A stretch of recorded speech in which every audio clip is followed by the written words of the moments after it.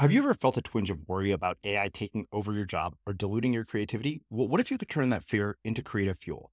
We've just published an amazing new ebook called The 4 Keys to Success in an AI World, and this is more than just a guide. It's a deep exploration into the human skills that AI can't touch, the skills that are essential for standing out and thriving, no matter how much technology evolves. We're talking about real differentiators here, like creativity, emotional intelligence, critical thinking, and much more. Inside, you'll find actionable insights and strategies to develop these skills, whether you're a creative person, a business person, or just simply someone who loves personal development. This isn't a story about tech taking over. It's a story of human creativity thriving alongside AI. Picture this, AI as your creative co-pilot, not just as a tool, but a collaborator that enhances your unique human skills.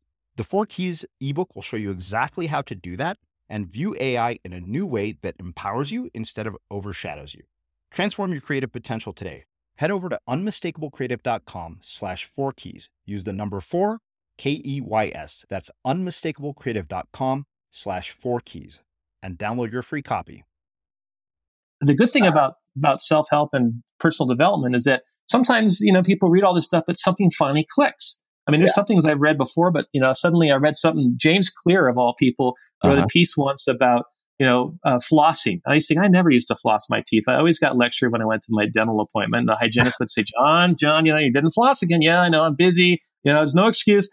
Well, then James Clear, in his excellent articles on productivity and routines and habit loops and all that, and he talked about, just have the floss right there next to your toothbrush and just floss 2 teeth. You just one in the front and one next to it tonight. That's it.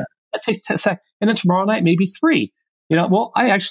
I started doing that from that article he wrote. And next thing you know, I floss my teeth regularly. My dentist now sings, John, your teeth are amazing. So you do glean things from good writing and good self-help. But at the end of the day, though, everyone's got to find their own path. It's going to be different for everybody. Everyone's path is different. Their realities are different. A single mother who's trying to make it with her kid and working 2 jobs, don't talk to her about, living an artful life. Yeah. She's going to say, are you kidding me? I'm just trying to survive right here and tread water. But yet there are opportunities even for her to have an artful life. Maybe she can't do everything she wants to do right now and maybe finally take that dance class she's always dreamed of doing. But you know what? She can dance with her kid at night to the music. She can enjoy that cup of coffee in the morning and listen to the music that inspires her. She can carve time out on a vacation to maybe take that workshop on dance. She knows that kid of hers that she loves dearly, she's sacrificing for right now at this season of her life. But in another year or 2, when the kid is older and going to school, she's going to have maybe a little more free time to put into her dancing. So it is possible for anyone to live an artful life. I'm Srini Rao, and this is the Unmistakable Creative Podcast, where you get a window into the stories and insights of the most innovative and creative minds who've started movements, built thriving businesses, written best-selling books, and created insanely interesting art. For more, check out our 500-episode archive at unmistakablecreative.com.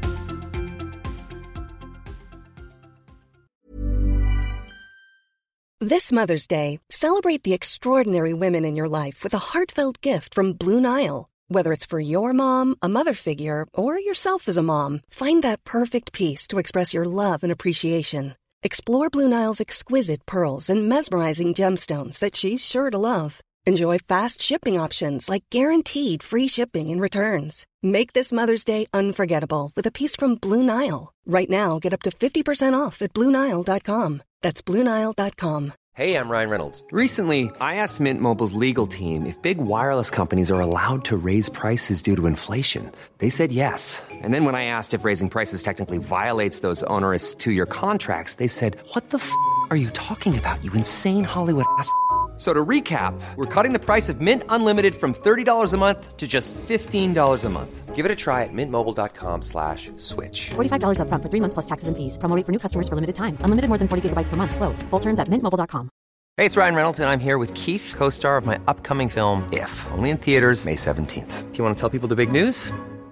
All right, I'll do it. Sign up now and you'll get unlimited for $15 a month and 6 months of Paramount Plus Essential Plan on us. mintmobile.com/switch. Upfront payment of $45 equivalent to $15 per month. Unlimited over 40 gigabytes per month. Face lower speeds. Videos at 480p. Active Mint customers by 531.24 get 6 months of Paramount Plus Essential Plan. Auto renews after 6 months. Offer ends May 31st, 2024. Separate Paramount Plus registration required. Terms and conditions apply if rated PG. I'm Sandra, and I'm just the professional your small business was looking for. But you didn't hire me because you didn't use LinkedIn Jobs. LinkedIn has professionals you can't find anywhere else, including those who aren't actively looking for a new job, but might be open to the perfect role, like me.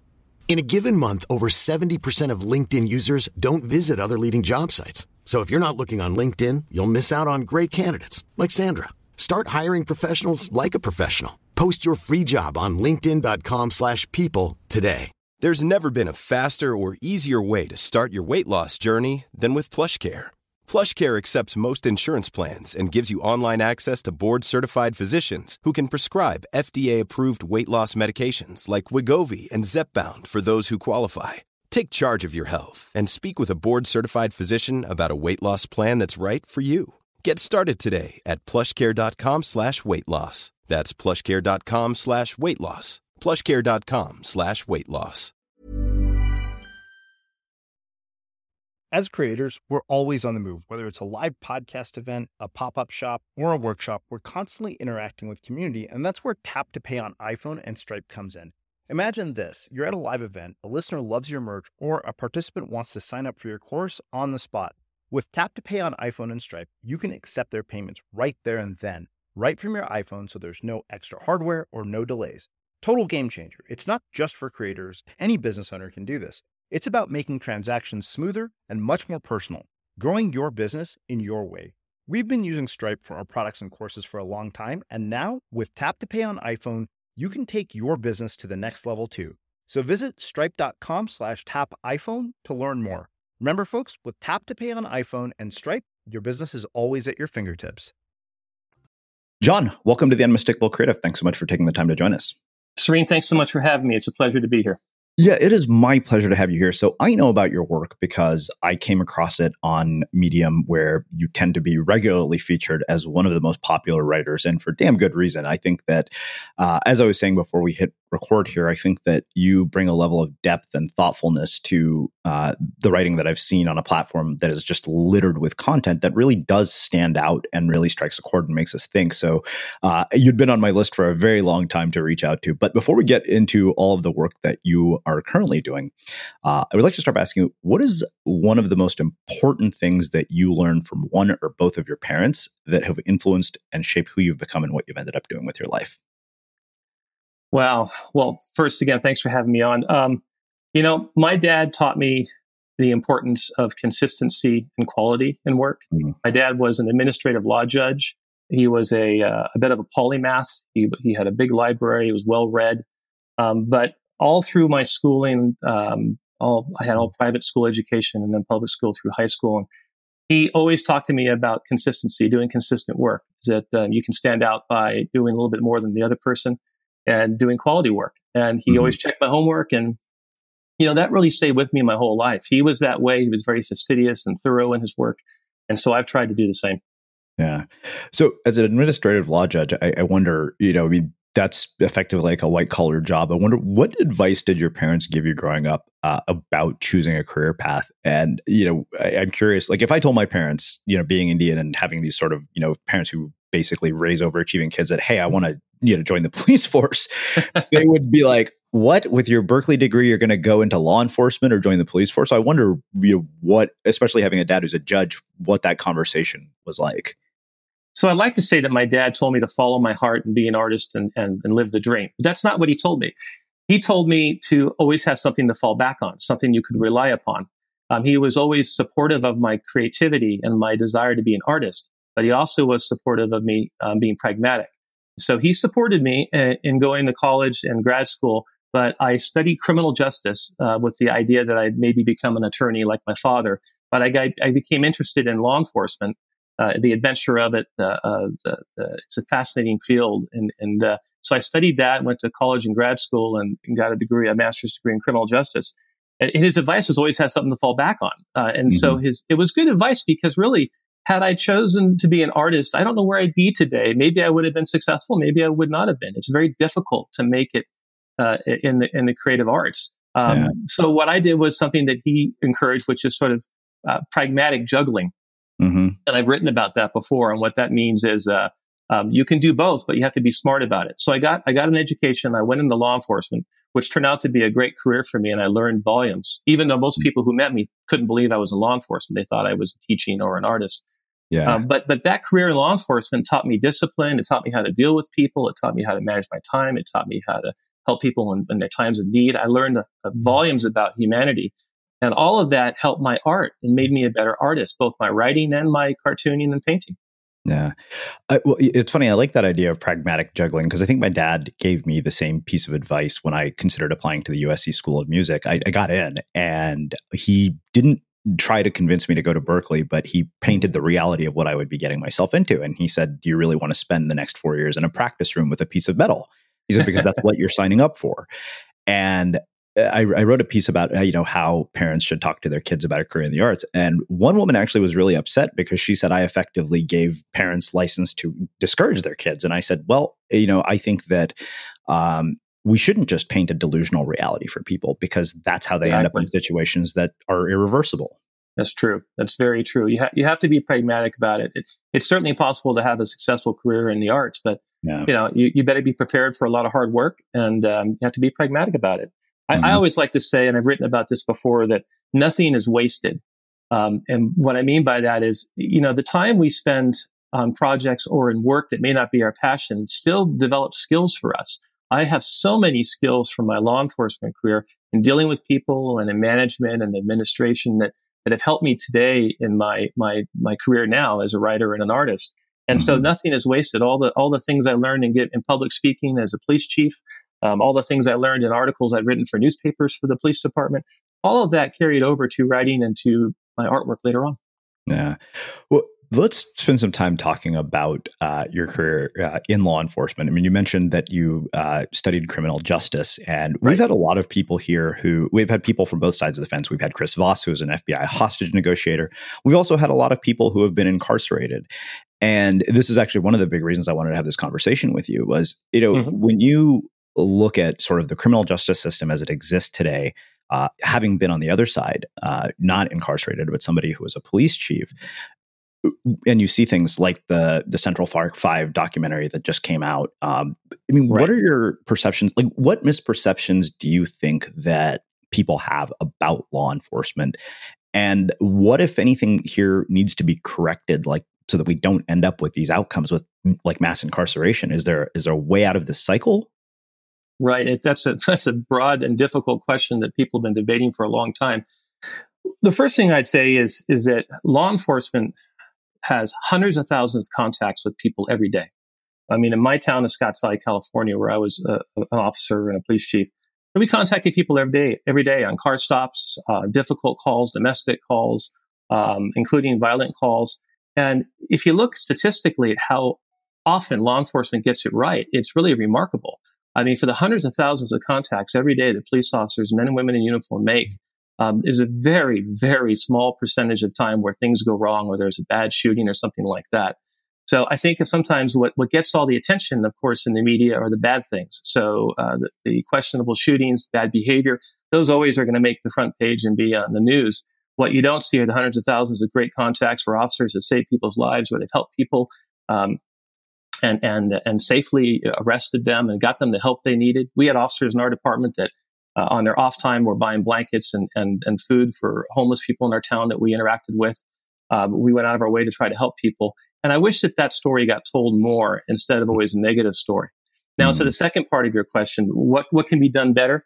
There's so many factors. Law enforcement keeps evolving in its training. The police academies are getting longer out of necessity, because now there's so many factors. Diversity is taught in the police academy, the Museum of Tolerance. We were taking officers down there in the academy to get an experience on how internalized bias, sometimes we don't see it in ourselves. We taught them extensively about how to deal with the mentally ill. Because let's face it, the homelessness, the mentally ill, addiction, all these things are problems, and law enforcement keeps having to evolve in its training. We focused on how to de-escalate so that you didn't get to a point of a violent encounter, how to rely on numbers and better communication.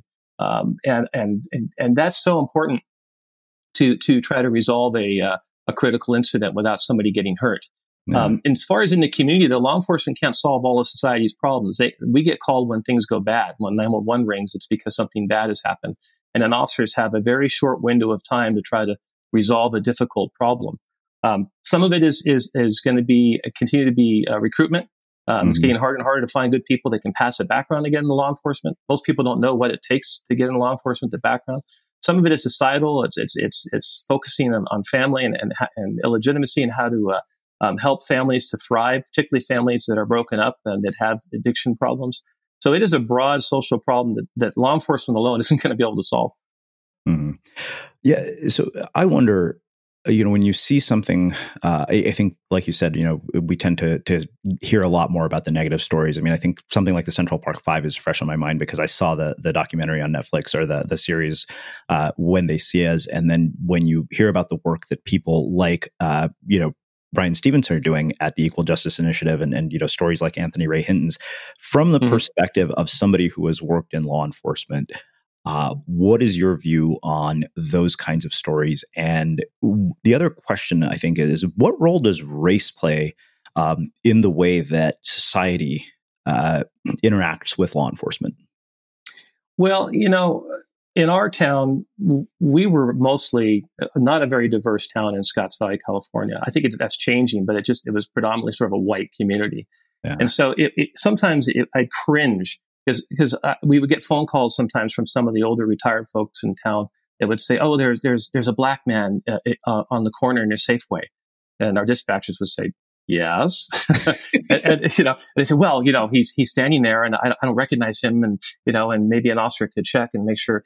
And we wouldn't get that often, but you get that once in a while. And I remember we used to talk about that in the squad room, and we would say, where does that come from? Some of it, this bias or this racism, people from a different generation or who live an insular life in a community where there's not a lot of diversity. Mm-hmm. And so, that's difficult when you have a community. We have some people that are like that. As far as the officers go, and some of what you're seeing, the discussion from the Central Park 5 and the conversations about that, is race has become is still such a polarizing issue in our country. And we're a very divided country right now. Yeah. And one of the things we talked about in our department was that it was one of the edicts I had as a police chief was you need to treat everybody with basic human dignity.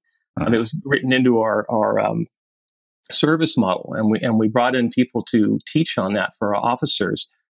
Because and also in the community, we would meet people who witnesses sometimes who would have sort of this internalized bias and we'd have to train our officers to look for that.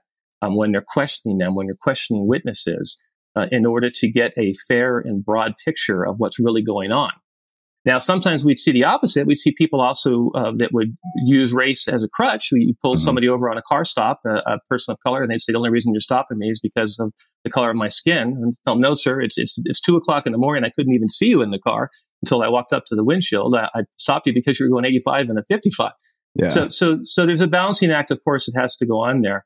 But there is a disproportionate representation of people of color in prison.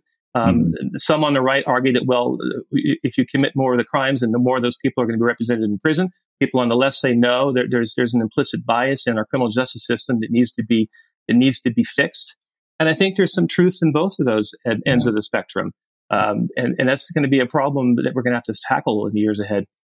So, I mean, you studied criminal justice, and I wonder, having talked to people who've been incarcerated they seem like the outliers when they come out of the system, and I get to talk to them here. They go out and they do really amazing things. And I remember with this guy, you may have read his stuff on Medium. He had a piece called "The Books That Saved My Life in Prison," and really fascinating guy. And we talked about this, and one of the things that struck me was how difficult life is when you first get out.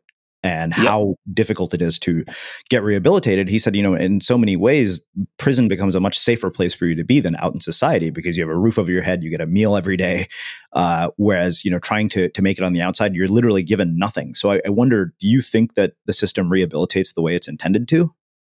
No, I don't. I think they try to. I know in our local jails in Santa Cruz County, they made great strides to pursue education while people are in jail. And some people were in jail up to a year or longer. And so they really focused on what kinds of skills and training they can provide them that are going to be useful. But, when they get out of prison, you made a really good point. In prison, it's sort of an insular society where there's education if they want it, there's counseling if they want it. They don't, so there is some opportunity there to be out of an unhealthy environment. When they get out, though, what happens? They get back with their friends again. It may be in the same environment they were in before, and it's nearly impossible to climb out of an addiction or a problem. I wrote an article years ago. It's in my book, An Artful Life, called The Prisoner. And it was a fictitious story about a guy in prison who hangs out in the library. And he ends up in the library of the prison sort of mentoring a young prisoner that comes into prison. And he talked to him about how he ended up in there because of a murder and that his daughter won't talk to him anymore. But he's at peace with himself. He knows he made a mistake and he's forgiven himself. And now he reads the classics. And he taught this young man all these lessons on life. And the man takes him out when he gets out of prison. Now, I got an email from a guy who had been in prison who said that he absolutely loved that article because it captured what prison life was like. The noise of prison, the fear that goes on in prison, and also the friendships that are made there. And it captured the reality of people, go to prison, are going to get out. And then what? And so criminal justice reform really has to look closely at corrections and what more we can do. There's some amazing people who go into the prisons and counsel them, whether they're religious or whether they are there to teach them addiction or how to deal with their addictions or how to deal with life on the outside again and getting work. Yeah. And the more we can do on that, the better. Because let's face it, people are going to get out of prison. If we want to reduce recidivism rates, we have got to give them the tools to be successful when they get out. And that includes employers being willing to give someone a second chance. I had a pool guy where I live. I have a pool in my home. I'm blessed to have that. And this guy had been in prison and he was our pool guy for over a year. Great guy. And he did a great job for us. And he talked about how hard it was for him to start his business because a lot of people didn't want to hire him. So it also takes people, giving people a second chance. Yeah. So, on that note, one thing that really struck me, we had Sean Askenazi here, who was a chocolate maker, but a former criminal justice attorney, or a criminal defense lawyer. And he told me that people take plea bargains all day long, even though they're not guilty, because they're so terrified of the potential longer sentence. And, part of it is you have this bail system. So when you see something from the law enforcement side, when you see that, wait a minute, we have for-profit prisons, does that bother you in any way at all? Do you feel like there's any sort of ethical obligation to say, wait a minute, this is kind of screwed up? Yeah, it does seem like, the point of corrections is in the word corrections. It's to help somebody get their life straightened out and get back out and be a contributing member of society. It's not to be thrust into a failing system where they're going to criminal school, really, where you hang out with other prisoners and you have to join a gang and just to survive. And you learn more about crime while you're in there and you come out sometimes worse than when you went in. There's a problem with that needs to be looked at. It seems to me that we need to figure out a way to make it. I'm not a corrections expert. Of course, my field was in law enforcement, but there's no question that some of the people that came out of prison were worse. We had people in our local community that, they got arrested for drug and violent actions, went to prison, came back out, and we dealt with them more, and then they went back, and it's like a vicious cycle. So it seems to me that when we talk about prison reform, the profit model is something that needs to be looked at. Yeah, definitely. So I know you alluded to the fact that you had all these various lessons that you learned from your career in law enforcement. And I kind of want to do a deeper dive into what some of those were. What did you learn about human relationships, leadership, and communication from your time in law enforcement that you have applied to your life going forward? Well, the first thing I learned that was a little bit shocking to me as a young rookie was that everybody lies. It doesn't matter. It crosses all socioeconomic barriers, race, gender, sexual orientation. It doesn't matter. Everybody lies. You can watch somebody barrel right through a red light, pull them over, and I didn't run through that red light. Yet we had a guy one year that ran through a stop sign. I was a lieutenant then, and he wanted to come in and talk to the police chief. And he said, look, I need to talk to the police chief. I did not run through that stop sign, and I think you guys need to do something with your corrupt police department. And so he came in and made an appointment with the police chief, and the chief had me sit in as a witness to listen to the conversation. And the guy sat down and he pushed the ticket very dramatically across the chief's desk and said, Chief, look, this is ridiculous. I didn't run through this stop sign. I don't know why your officers are sandbagging people and writing these tickets, but this didn't happen. And what he didn't know was that the officers in our department wore recording devices.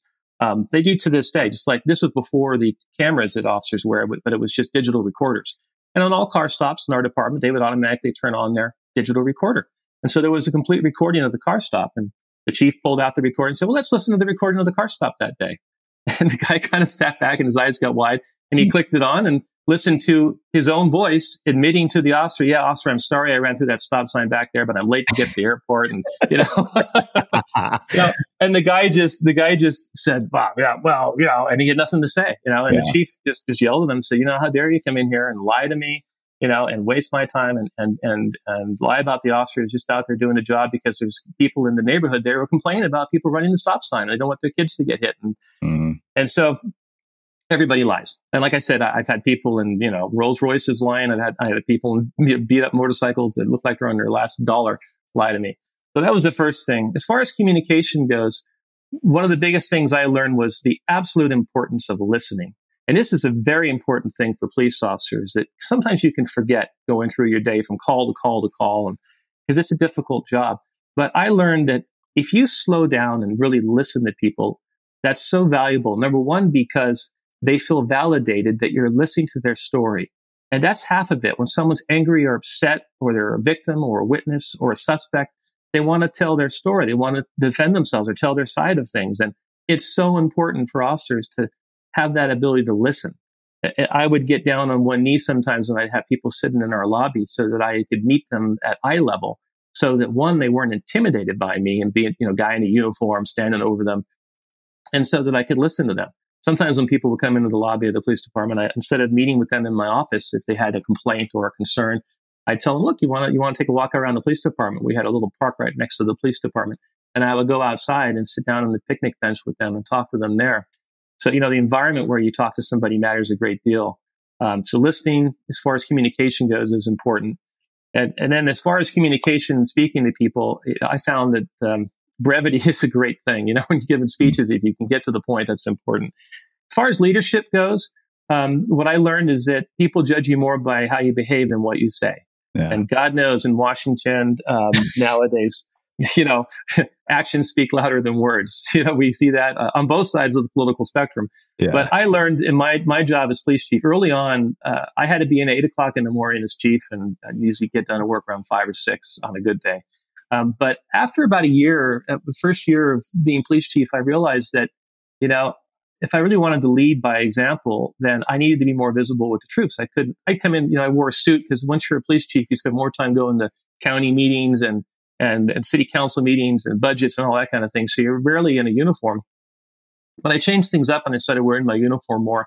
I came in at 7 a.m, so I'd catch the morning roll call, the morning shift officers that are coming on, and the graveyard shift officers that were coming off. And I'd sit through the roll call and visit with the guys and gals and laugh and talk to them. And that's a big part of leadership, I think, is just being visible, not coming down the hall when you have a problem or you need to call an officer in over an issue, but just being visible and hearing their stories and talking to them about what their kids are doing and their wives and their husbands.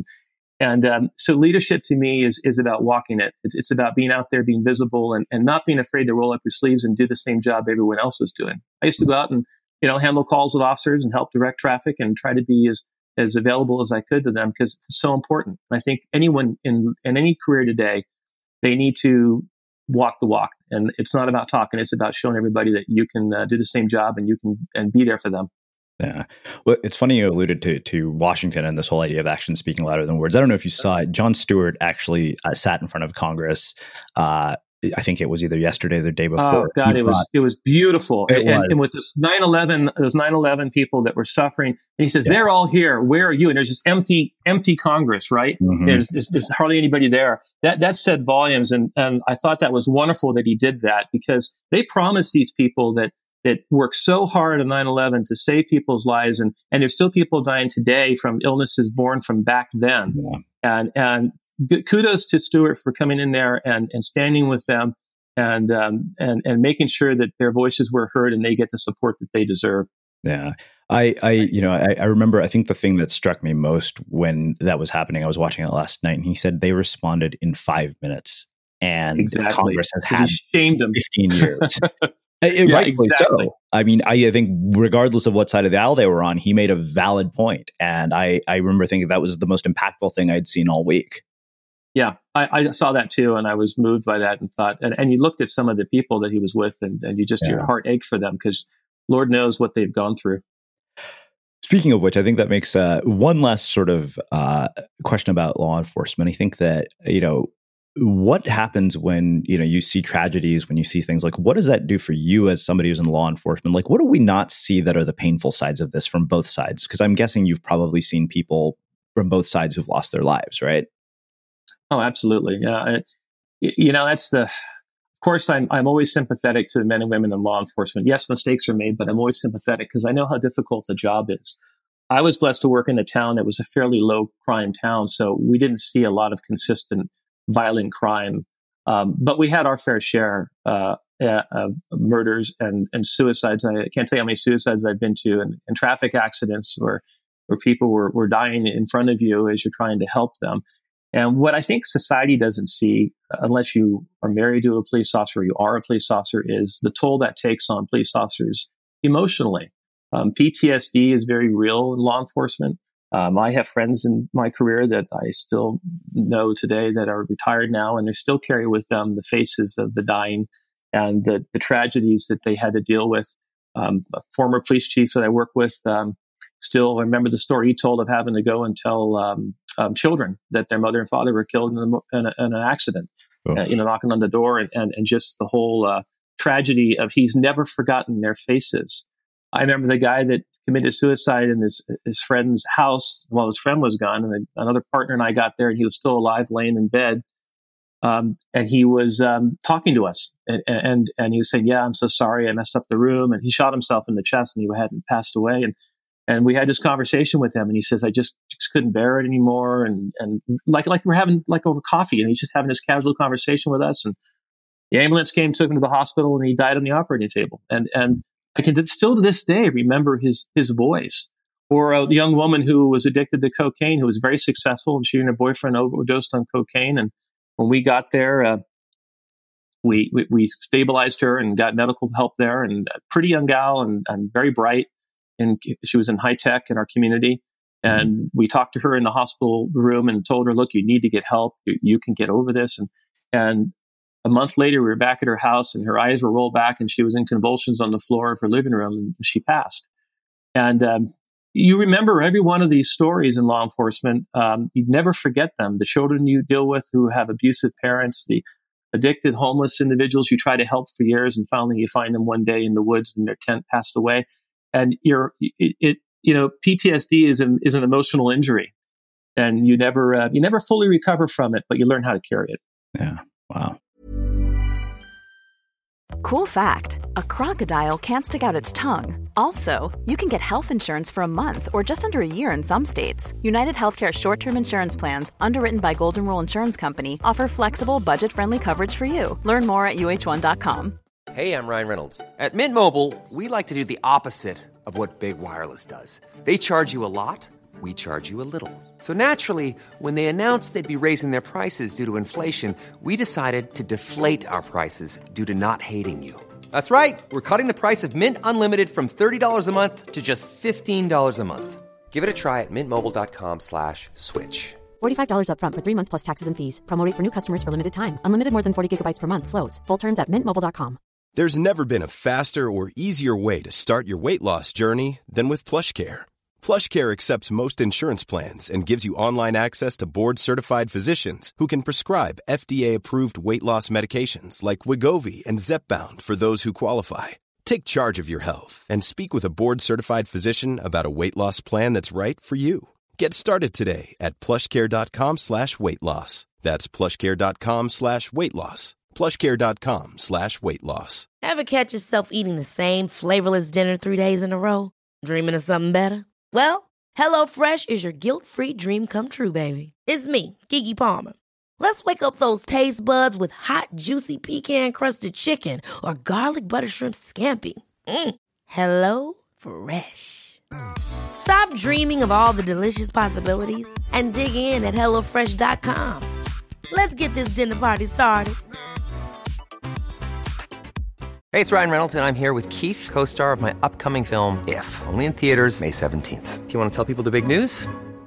All All right, I'll do it. Sign up now and you'll get unlimited for $15 a month and 6 months of Paramount Plus Essential Plan on us. MintMobile.com/switch. Upfront payment of $45 equivalent to $15 per month. Unlimited over 40 gigabytes per month. Face lower speeds. Videos at 480p. Active Mint customers by 531.24 get 6 months of Paramount Plus Essential Plan. Auto renews after 6 months. Offer ends May 31st, 2024. Separate Paramount Plus registration required. Terms and conditions apply if rated PG. Hiring for your small business? If you're not looking for professionals on LinkedIn, you're looking in the wrong place. That's like looking for your car keys in a fish tank.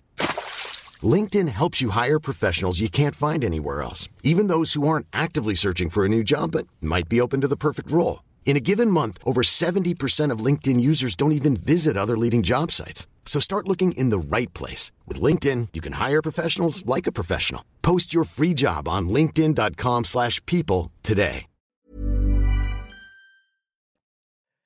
Well, let's do this.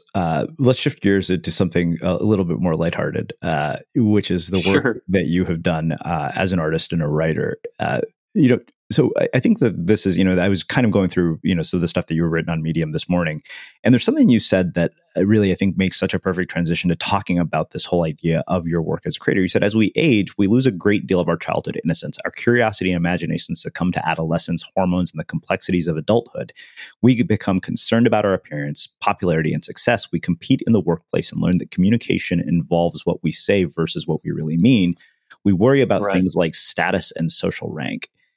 So in the midst of that sort of issue that we're all dealing with, how in the world did you manage not to lose this innocence, maintain this curiosity, and sort of make this transition into what I think is a multi-hyphenate career?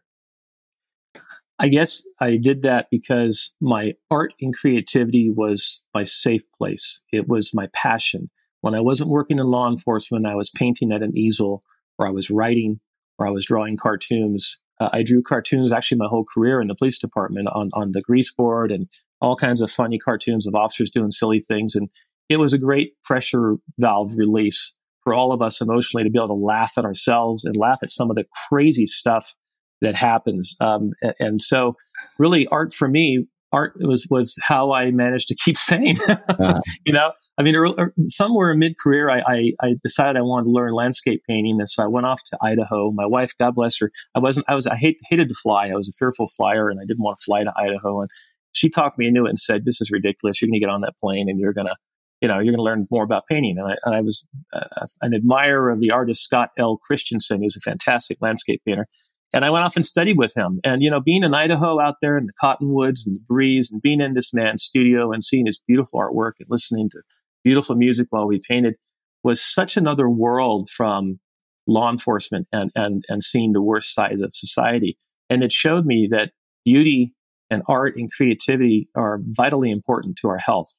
And the landscape painting was an escape for me. And also the writing was an escape. Some of the awful things I mentioned earlier about my law enforcement career that I witnessed, well, that also affects you emotionally, but you can channel those emotions into poignant writing and poignant essays about life. In some ways, I feel lucky that instead of injuring me and making me bitter about society and cynical, some of the awful things I saw seemed in a way softened my heart and made me feel more for people.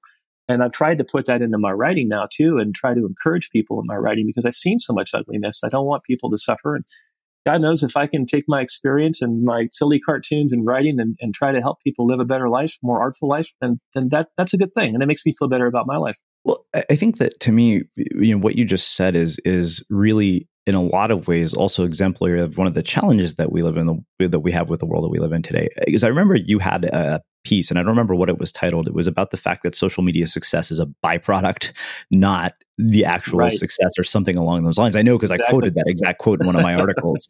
And I remember thinking about that. And, I think you're exemplary of the fact that you were doing this thing solely for its own sake. Whereas now we live in this world where, I wrote an entire book about this called Audience of One. But really, there is this sort of mindset of if this doesn't reach 1 million people or I can't make myself famous from it, it's not worth doing. And I think that's so tragic. But one of the things you said is that you may not think your artwork and creative expression matters, but you'd be mistaken. Maybe you're a weekend watercolorist or a part-time poet.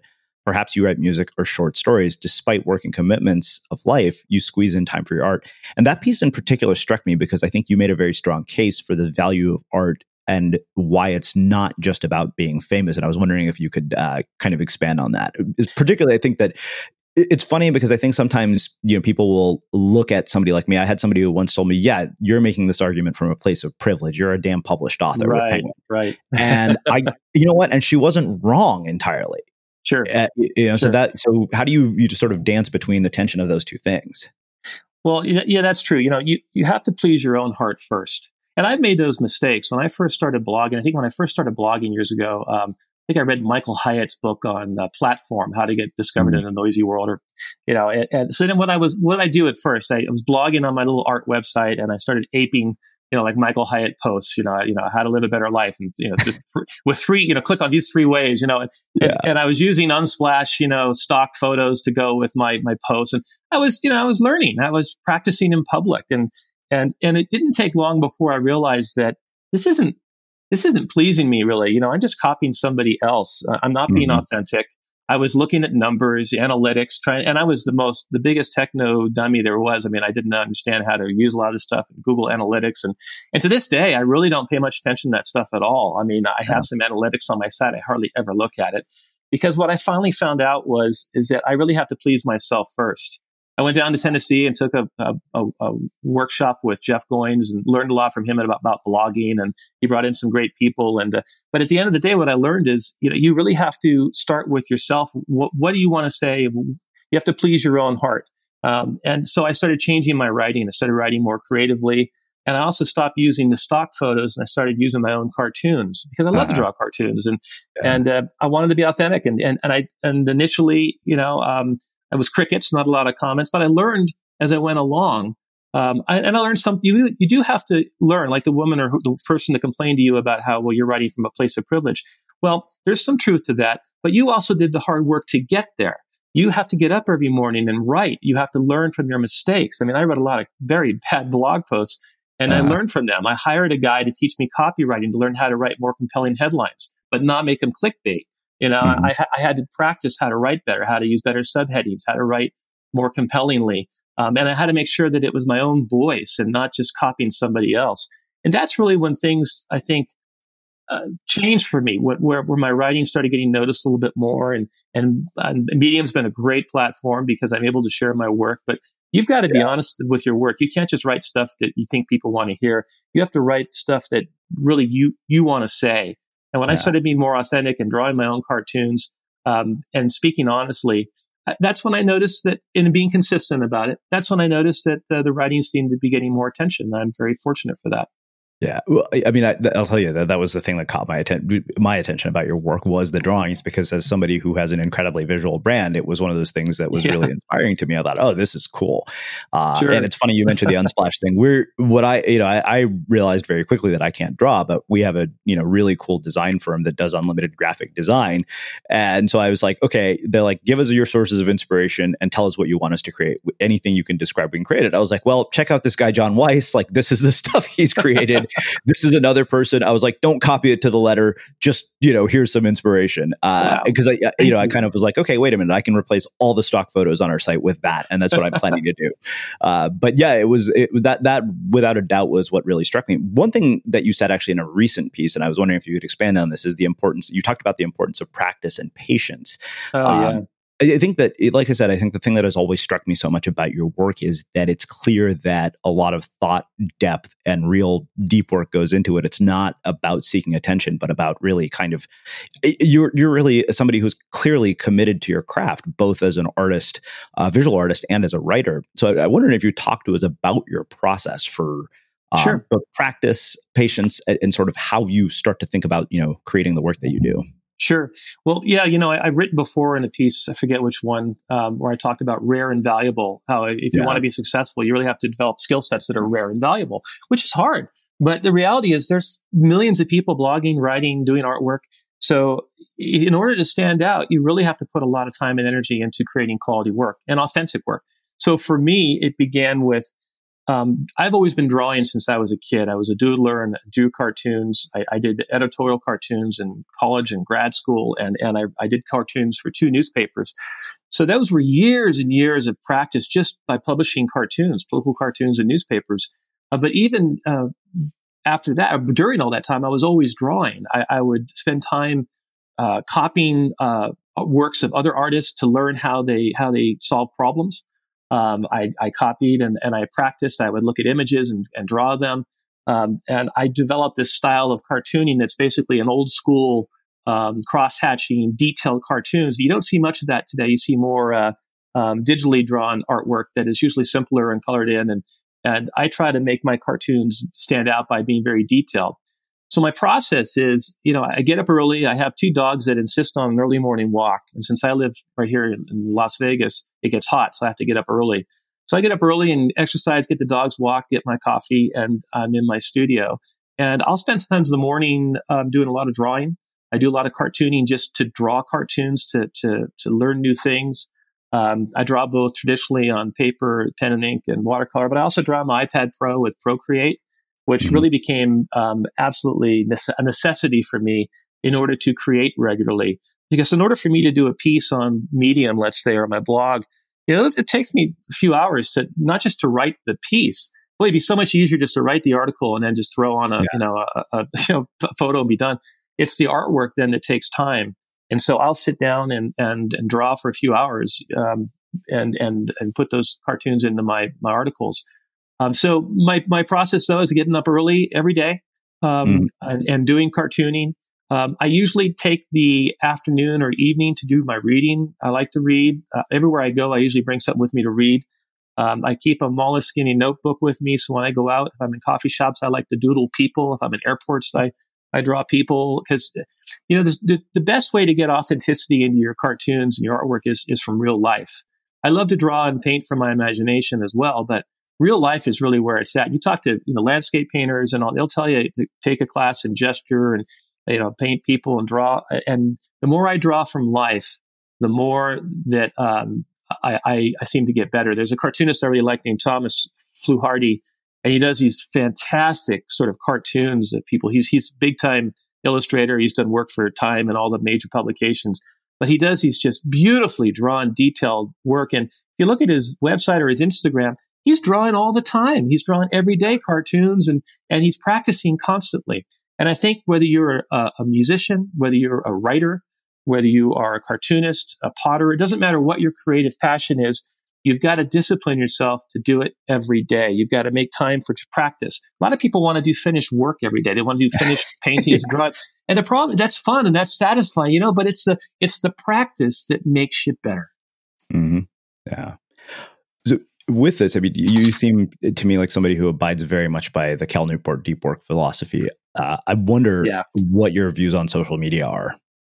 So I have a love-hate relationship with social media. I'm a big fan. I'm a big fan of Cal Newport. I loved his not only his deep work but his book Digital Minimalism. I've deleted my Facebook page. I've brought it back. I've gone to all black and white on my website and tried to simplify it and went color. Oh my gosh! Right now I'm on Facebook and Instagram.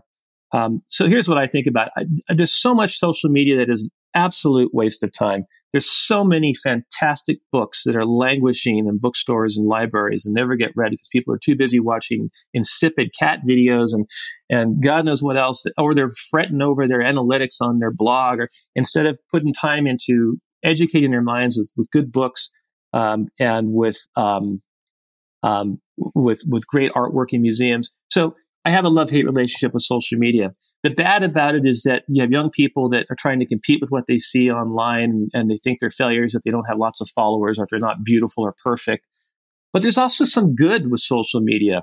Some of the good is some of the artists and writers I've discovered I never would have found if it had not been for social media. There's a painter I really love, Jeremy Mann, who is another person who hates social media. He had over 6,000 followers on Instagram, and he just left Instagram and doesn't post there anymore. So he's sick of having to post all the time. Just come to his website if you want to see him. So he's going to lose followers by doing that. But I admire the fact that he's trying to put his energy into his art and not social media. But I have to say that, I make time for some social media. I plan in the mornings and evenings. I'm not a slave to it, but I'll tell you, I found some great podcasts. I found some great blogs that inspire me to some very bright people out there. And the reality is, if you're a creator and you want to build an audience, you kind of need to get out there and be on some of these, social media platforms in order to share your work to get noticed. Yeah. I think that the funny thing is that people put, I think, way more effort on the sharing and getting noticed than they do the work part. Yeah, I think you just summed up what I said in the last 20 minutes. It's so true. It's so true, Srini. The people would be further along probably in their work and get more noticed if they improve the quality. I see so many wonderful people on their art websites that, I get emails from so many people, and they're all fascinating, and they're all at different stages of their creative development. But there's some who they put up websites, and I look at the artwork, and they're still in the early stages of their development, and they're frustrated because they're not getting noticed. They're doing the same red barn in the painting that everyone else has seen, and they haven't really found their own voice yet. I think my work improved when I slowed down. I was trying to write lots of posts, and I was pushing out lots of. I have an email list, and I was pushing out lots of email. I started getting unsubscribes, and they're like, "Yeah, I like your work, but my God, every day, buddy, come on." And so I started realizing that it's not about quantity; it truly is about quality. And also remembering to finish something when you start it. I mean, a lot of people, they start stuff and they never finish, or they start a blog and then they never follow through. I just finished Neil Gaiman's wonderful masterclass on writing. And one of the things he said is you learn more from finishing a failure than from starting something fantastic. Wow. And it's true. I mean, I think of all the great paintings I started that I never finished, and then some of the crappy ones that I did that no one's ever going to see. But you know what? I learned so many things from those failures. Every failed blog post that got crickets and 2 likes, I learned something from what I did wrong. And I think if people spend more time reaching out to not their mom and, or their best friends to ask, how do you like this piece of work, but strangers, and to get critiques and to do the work and be consistent. And, that's how you do better work. And you got to compare it against people you admire and ask yourself, is this written piece as good as, as Cal Newport's blog post, or is this painting as good as Scott Christensen? If it's not, then figure out where you can improve. So you're right. It's more about quality than quantity. Yeah, it's funny because I decided to follow Seth Godin's advice of publish a blog post every day, but they're like small blog posts. I do little riffs, but then I do, deeper pieces at least twice a week. And those take time, without a doubt. Those, exactly. I can do maybe 2 of these a week, which I think that the funny thing is we have this idea that if we're prolific, we have to share everything that we create. And they're like, no, that's not the point. The point is to be prolific, because I realize that you can overcome so many of your inadequacies and deficiencies and weaknesses just by being prolific. Yeah, that's true. And a lot of people do that. And social media seems to breed that in people, where they feel like they have to post constantly, they're going to be forgotten and ignored. And it's sad in the way. I've written about this before. People go on vacations and they have to document every aspect of their vacation on Instagram, and then they curate the best pieces of their lives and put it up on Facebook, and they don't show the mortgage that didn't get paid, or the late payments, or the problems in their relationship. They only show the best stuff, and then the rest of us see the best stuff and think, oh my God, my life sucks, because, they look at how they're living their life, and that's not real life. And it seems to me that, instead of trying to post every minute, I went through that too. I tried to post more, and then I slowed down.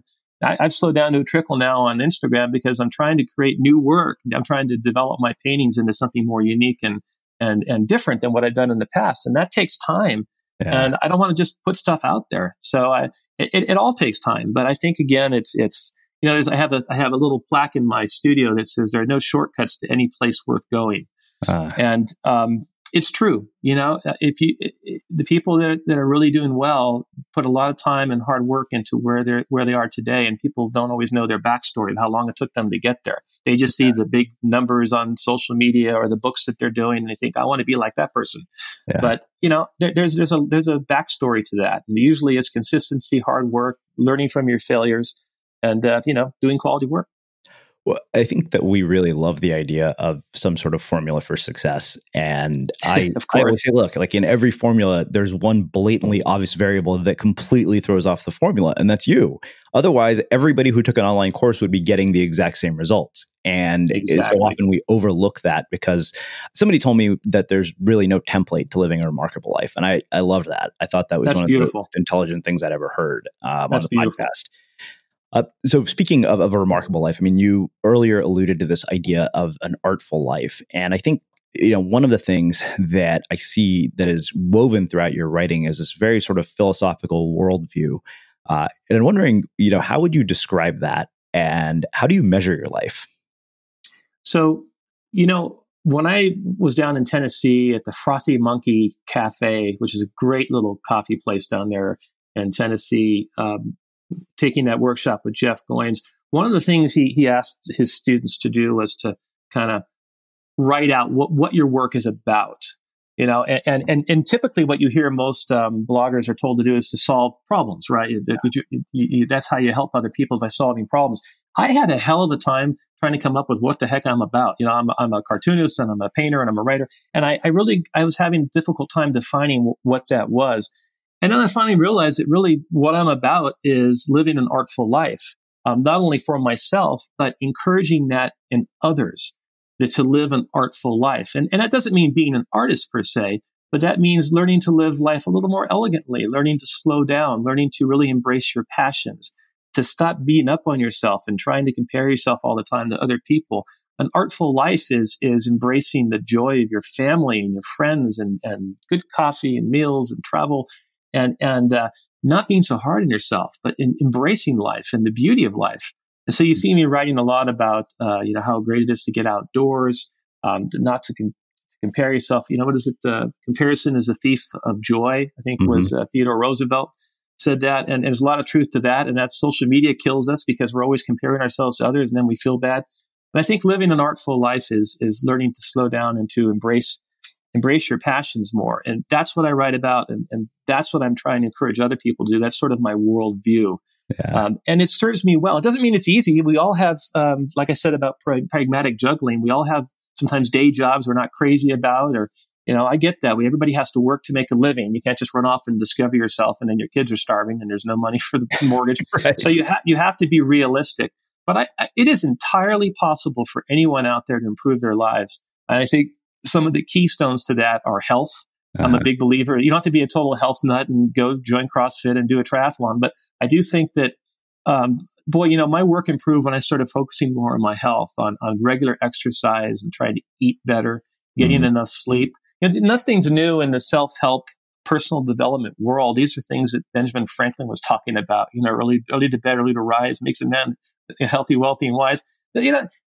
It's just that everyone's different in how they learn it. The good thing about self-help and personal development is that sometimes, people read all this stuff, but something finally clicks. I mean, there's some things I've read before, but, suddenly I read something. James Clear, of all people, wrote a piece once about, flossing. I used to think I never used to floss my teeth. I always got lectured when I went to my dental appointment. And the hygienist would say, John, you didn't floss again. Yeah, I know, I'm busy. There's no excuse.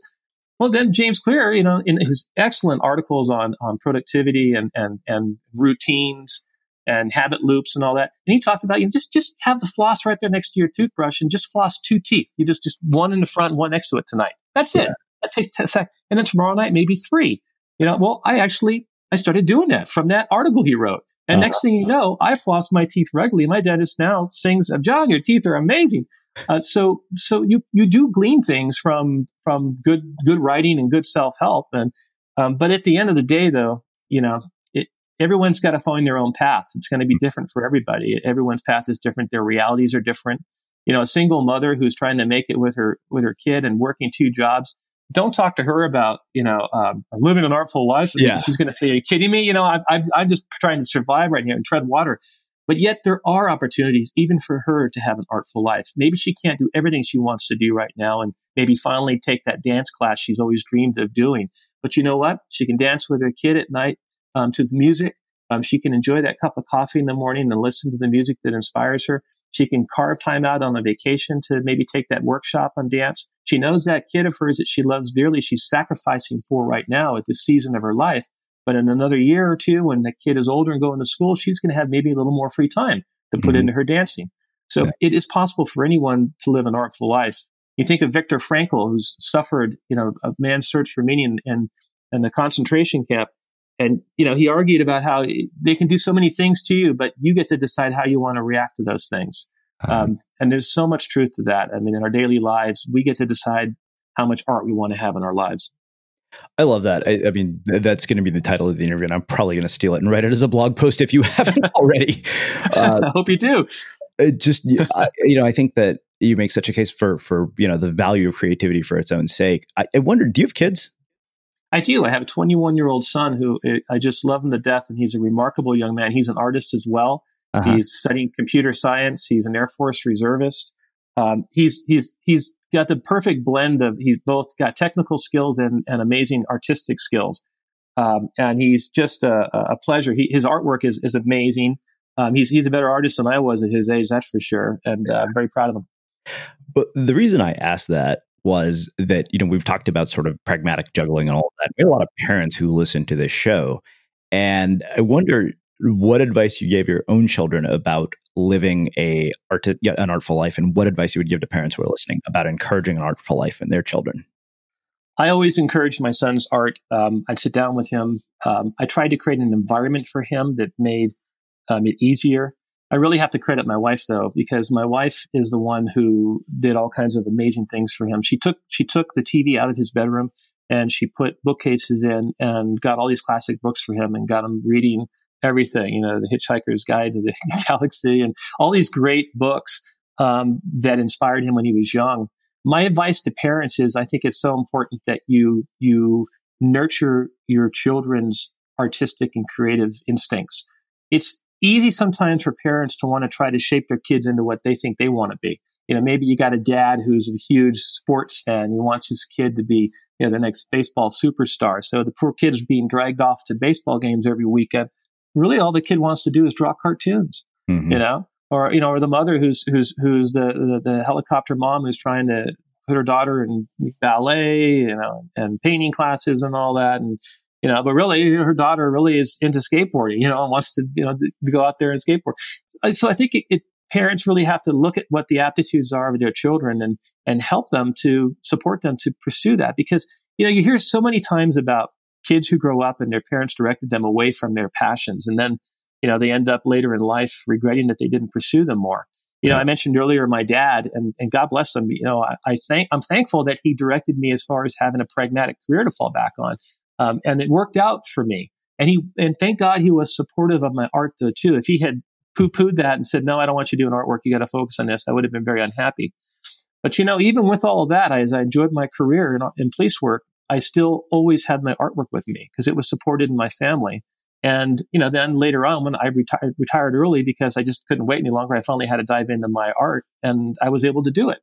So I say for parents, nurture that creative instinct in your kids.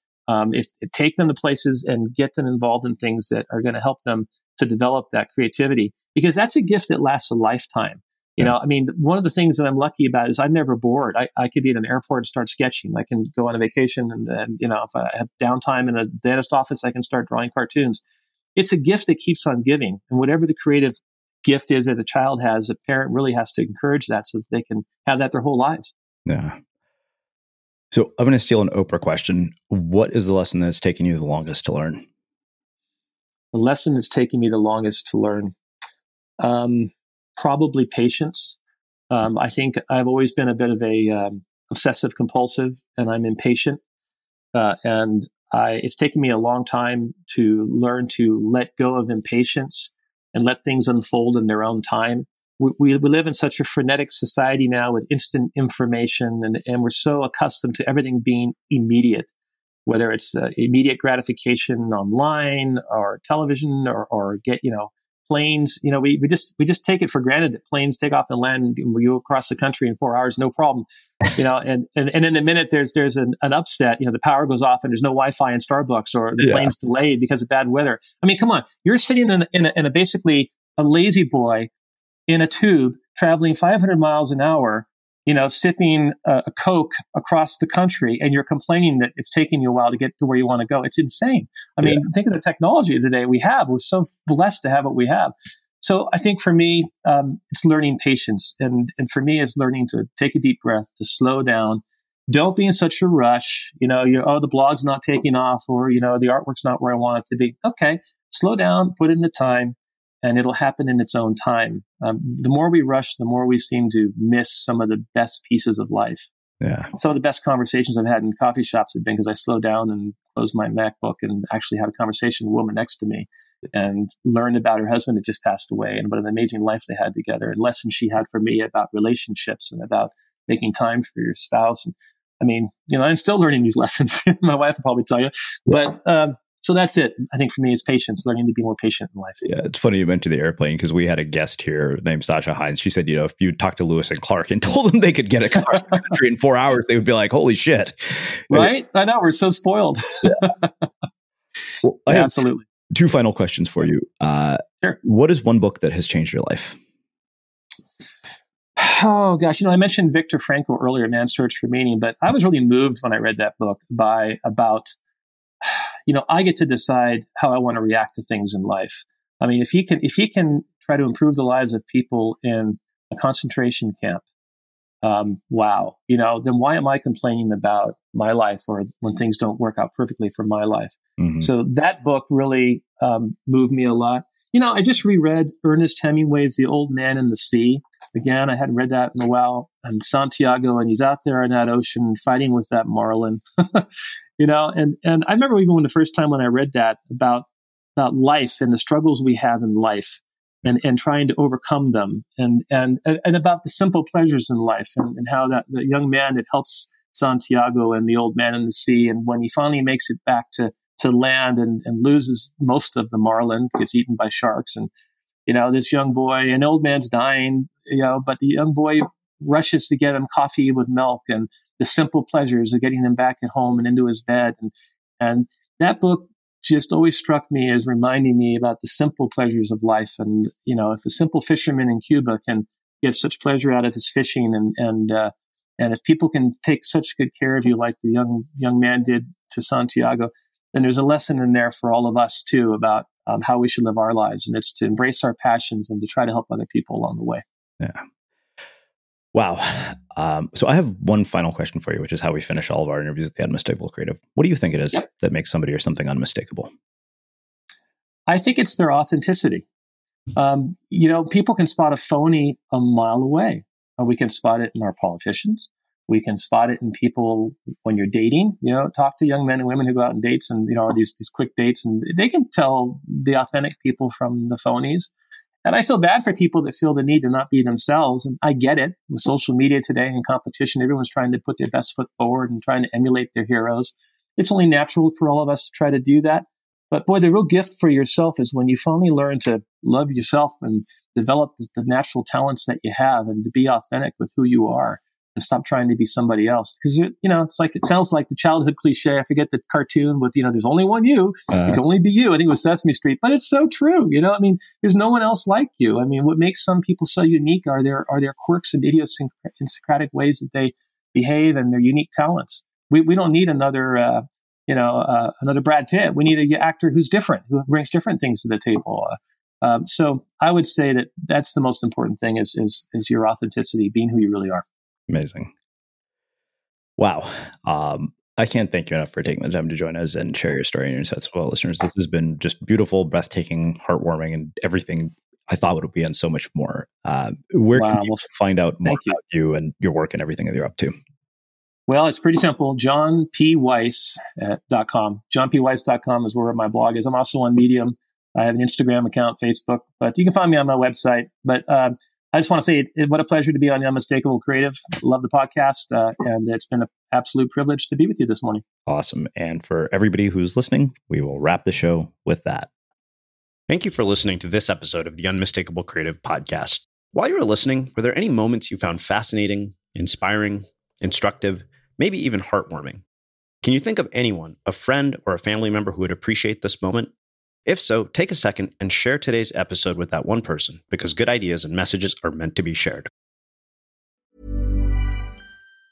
Even on a budget, quality is non-negotiable. That's why Quince is the place to score high-end essentials at 50 to 80% less than similar brands. Get your hands on buttery soft cashmere sweaters from just $60, Italian leather jackets, and so much more. And the best part about Quince, they exclusively partner with factories committed to safe, ethical, and responsible manufacturing. Elevate your style without the elevated price tag with Quince. Go to quince.com/upgrade for free shipping and 365-day returns. Ever catch yourself eating the same flavorless dinner 3 days in a row?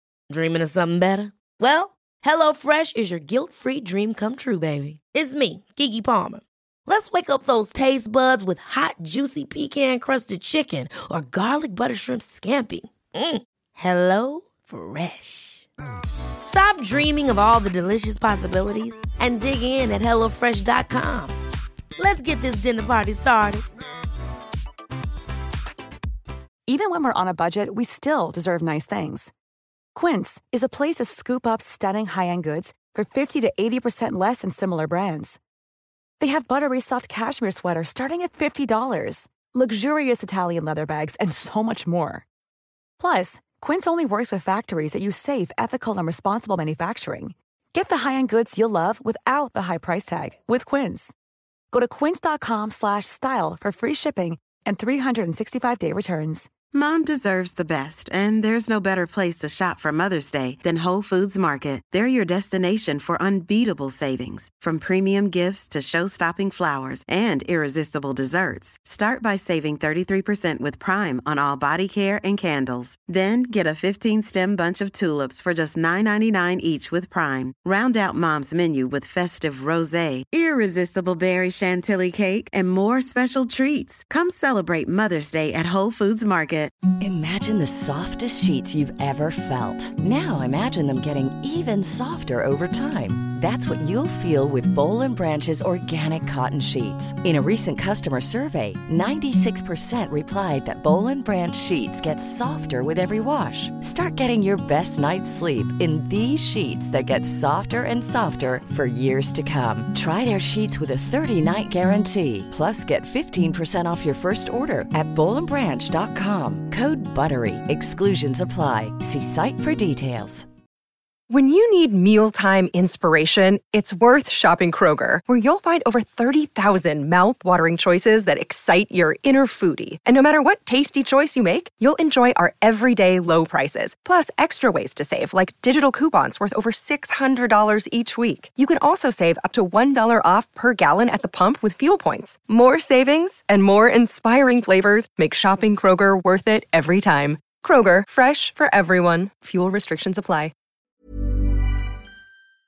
Have you ever felt a twinge of worry about AI taking over your job or diluting your creativity? Well, what if you could turn that fear into creative fuel? We've just published an amazing new ebook called The 4 Keys to Success in an AI World, and this is more than just a guide. It's a deep exploration into the human skills that AI can't touch, the skills that are essential for standing out and thriving, no matter how much technology evolved. We're talking about real differentiators here, like creativity, emotional intelligence, critical thinking, and much more. Inside, you'll find actionable insights and strategies to develop these skills, whether you're a creative person, a business person, or just simply someone who loves personal development. This isn't a story about tech taking over. It's a story of human creativity thriving alongside AI. Picture this, AI as your creative co-pilot, not just as a tool, but a collaborator that enhances your unique human skills. The 4 Keys ebook will show you exactly how to do that and view AI in a new way that empowers you instead of overshadows you. Transform your creative potential today. Head over to unmistakablecreative.com/4keys. Use the number 4, KEYS. That's unmistakablecreative.com/4keys and download your free copy.